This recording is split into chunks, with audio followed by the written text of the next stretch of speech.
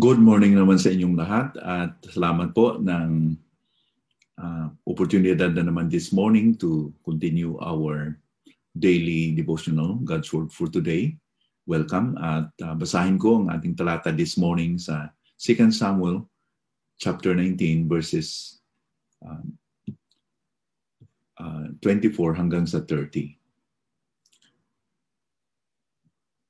Si Mephibosheth na anak ni Saul ay lumusong upang salubungin ang hari. Hindi siya naghugas ng kanyang mga paa, o inahitan man ang kanyang balbas, o nilabhan man ang kanyang mga damit. Mula ng araw na ang hari ay umalis, hanggang sa araw na siya ay umuwing ligtas sa bahay. Nang siya ay dumating mula sa Jerusalem upang salubungin ang hari, sinabi ng hari sa kanya, "Bakit hindi ka humayong kasama ko, Mephibosheth?" At siya ay sumagot, "Panginoon ko, o hari, dinaya ako ng aking lingkod, sapagkat sinabi ng iyong lingkod, ako'y ipaghanda ng isang asno upang aking masakyan at humayong kasama ng hari, sapagkat ang iyong lingkod ay pilay. Kanyang siniraang puri ang iyong lingkod sa aking Panginoong hari. Ngunit ang Panginoon kong hari ay gaya ng isang anghel ng Diyos, kaya't gawin mo kung ano ang minamabuti mo. Sapagkat lahat ng sambahayan ng aking ama ay mga taong patungo sa kamatayan sa harapan ng Panginoon kung hari. Gayon may inilagay mo ang iyong lingkod na kasama ng mga kumakain sa iyong hapag. Kung gayon, ano pang karapatan mayroon ako upang makiusap sa hari?" At sinabi ng hari sa kanya, "Huwag ka na magsalita pa. Aking naipasya na ikaw at si Seba ay maghahati sa lupa." Sinabi ni Mephibosheth sa hari, "Hayaan mo nang kunin niyang lahat.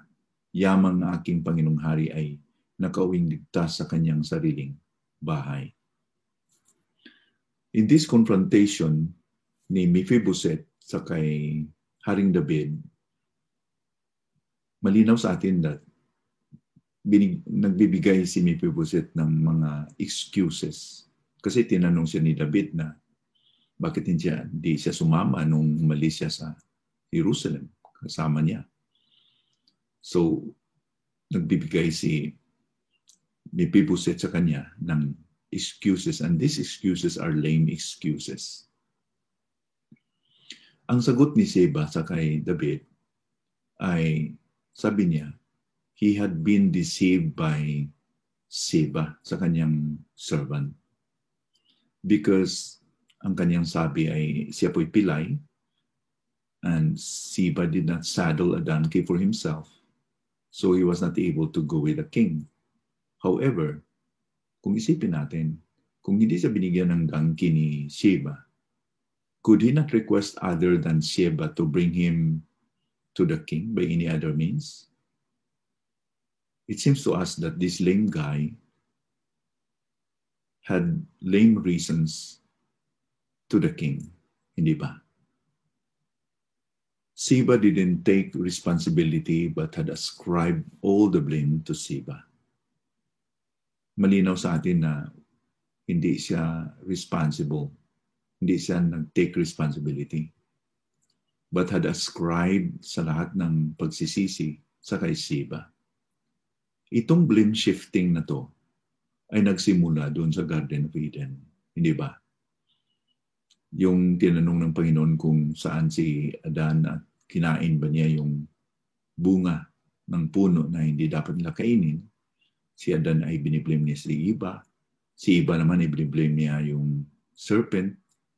So they did not take responsibility.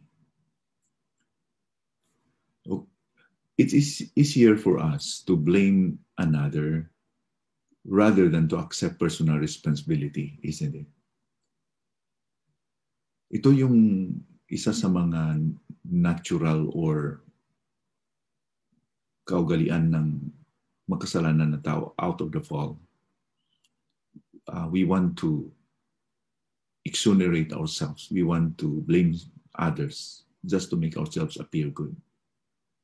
Ganun ang ginawa ni Adan sa kani Eva. At ating nakikita din sa ating paligid.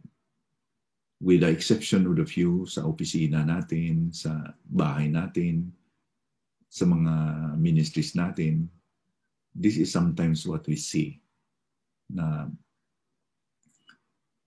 blame shifting is one of the reasons na ginawa ng mga tao. Especially today. Ay, hindi ako lumalago kasi po ganito ang sitwasyon ko. I don't have time for this, I don't have time for that. Mahirap ng trabaho ko, busy ako. And we have a lot of other excuses na I'm not saying that we are going to hindi nakakapekto ang mga sitwasyon natin ngayon, lalo na sa ating COVID pandemic ngayon. But let's take responsibility. At God allowed this to happen. God permitted this for a reason, not for us to be incapacitated na hindi tayo magagawa ng tama natin gawin katulad ni Mephibosheth. But we can rise above the occasions and be responsible. So, the more ang isang tao po ay i-excuse sa kanyang sarili, the more he is accused. So kasabihan pa, the more you find excuses, the more you are accused. It seems to us that more words of excuses are self-defeating because it reveals concealed realities sa puso natin. Ang mapicture ko dito ay katulad sa isang when we smeared a glue, like for example, a glue is smeared to a glass. Ang gusto nating burahin yung glue na to, and we use a tissue paper. The more you use a tissue paper, the more that the glue will be smeared and the more the problems will aggravate. Ganun din po ang ating pag-cover ng ating kasalanan with excuses. More excuses is self-defeating. It will aggravate the problems. It will create more problems. Malinaw sa atin, sa sagot ni David dito sa kay Mephibosheth. Sabi pa ni David sa kanya, "You've said enough. I've decided that you and Siba will divide your land equally between you." So, ang ibig sabihin pa ni David, tama na. You don't need to say more. More words. I don't need to hear more. Now, what is the lesson that we can learn here from Mephibosheth? Sana po ma-learn natin that we don't need to give more excuses about ourselves sa Panginoon. Because nakikita naman ang Panginoon ng puso natin. What we need to do is to humble, not to cover our sin. Si Solomon ay nagsasabi sa Proverbs chapter 28 verse 13 that whoever conceals his transgressions will not prosper, but he who confesses and forsakes them will obtain mercy. Blaming others doesn't exonerate us from our sins and failings. Our pride opposes God. Diba? Pag biniblame natin iba, we are proud, we are opposing against God. And it's only by humility and honest confession that we can move the heart of God, or we can obtain the mercies and the grace of God. As Peter had admonished us, na ang Diyos ay nag-oppose ng mga mayayabang but gave grace to the humble. Therefore, humble yourselves under the mighty hand of God so that at the proper time, He may exalt you. 1 Peter chapter 5, verses 5 and 6. In other words, God doesn't need our reasonings today. God doesn't need our excuses today. He knows our thoughts. He knows everything, di ba? Walang natago sa Panginoon. Instead, we need God's mercy. Or we plead for God's mercy. But His mercies are given to us every morning, di ba? So we must appropriate it by faith. Kasi sabi ng Panginoon sa Lamentations 3:22 and 23, the steadfast love of the Lord never ceases. His mercies never come to an end. They are new every morning. Great is your faithfulness. Why should we cover our sins with pride? We boast ourselves na we are doing what is right. Na hindi naman natin matago yung ating puso sa harap ng Panginoon. It's a futile exercise. It's a wasted time. Instead, we should recognize and acknowledge that God, you are merciful. Your steadfast love never ceases and your mercies never come to an end. They are new every morning. And I can receive your mercies today if I'm just honest and I will just be broken and contrite before you. Oh, may God help us to develop our sense of responsibleness this morning.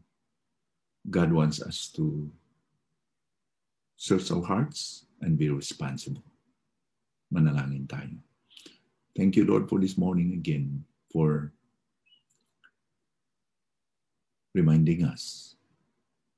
Sa halimbawa ni Mephibosheth, Lord, we too can give the blame to somebody else for everything and thinking that it will cover and it will make us better by blaming others. Help us, Lord, to be responsible. Help us to realize that we don't need to pose ourselves that we are perfect, but broken and contrite in our heart, Lord, because a broken and a contrite heart, you will not despise. You are delighted with a broken and contrite heart. So sana po, Panginoon, malala namin ang sinasabi ni Solomon na hindi namin takpan ang aming mga kasalanan, but we should ask for your mercies because you are willing to forgive and to cleanse us and to give us a new start, even today. In Jesus' name we pray. Amen.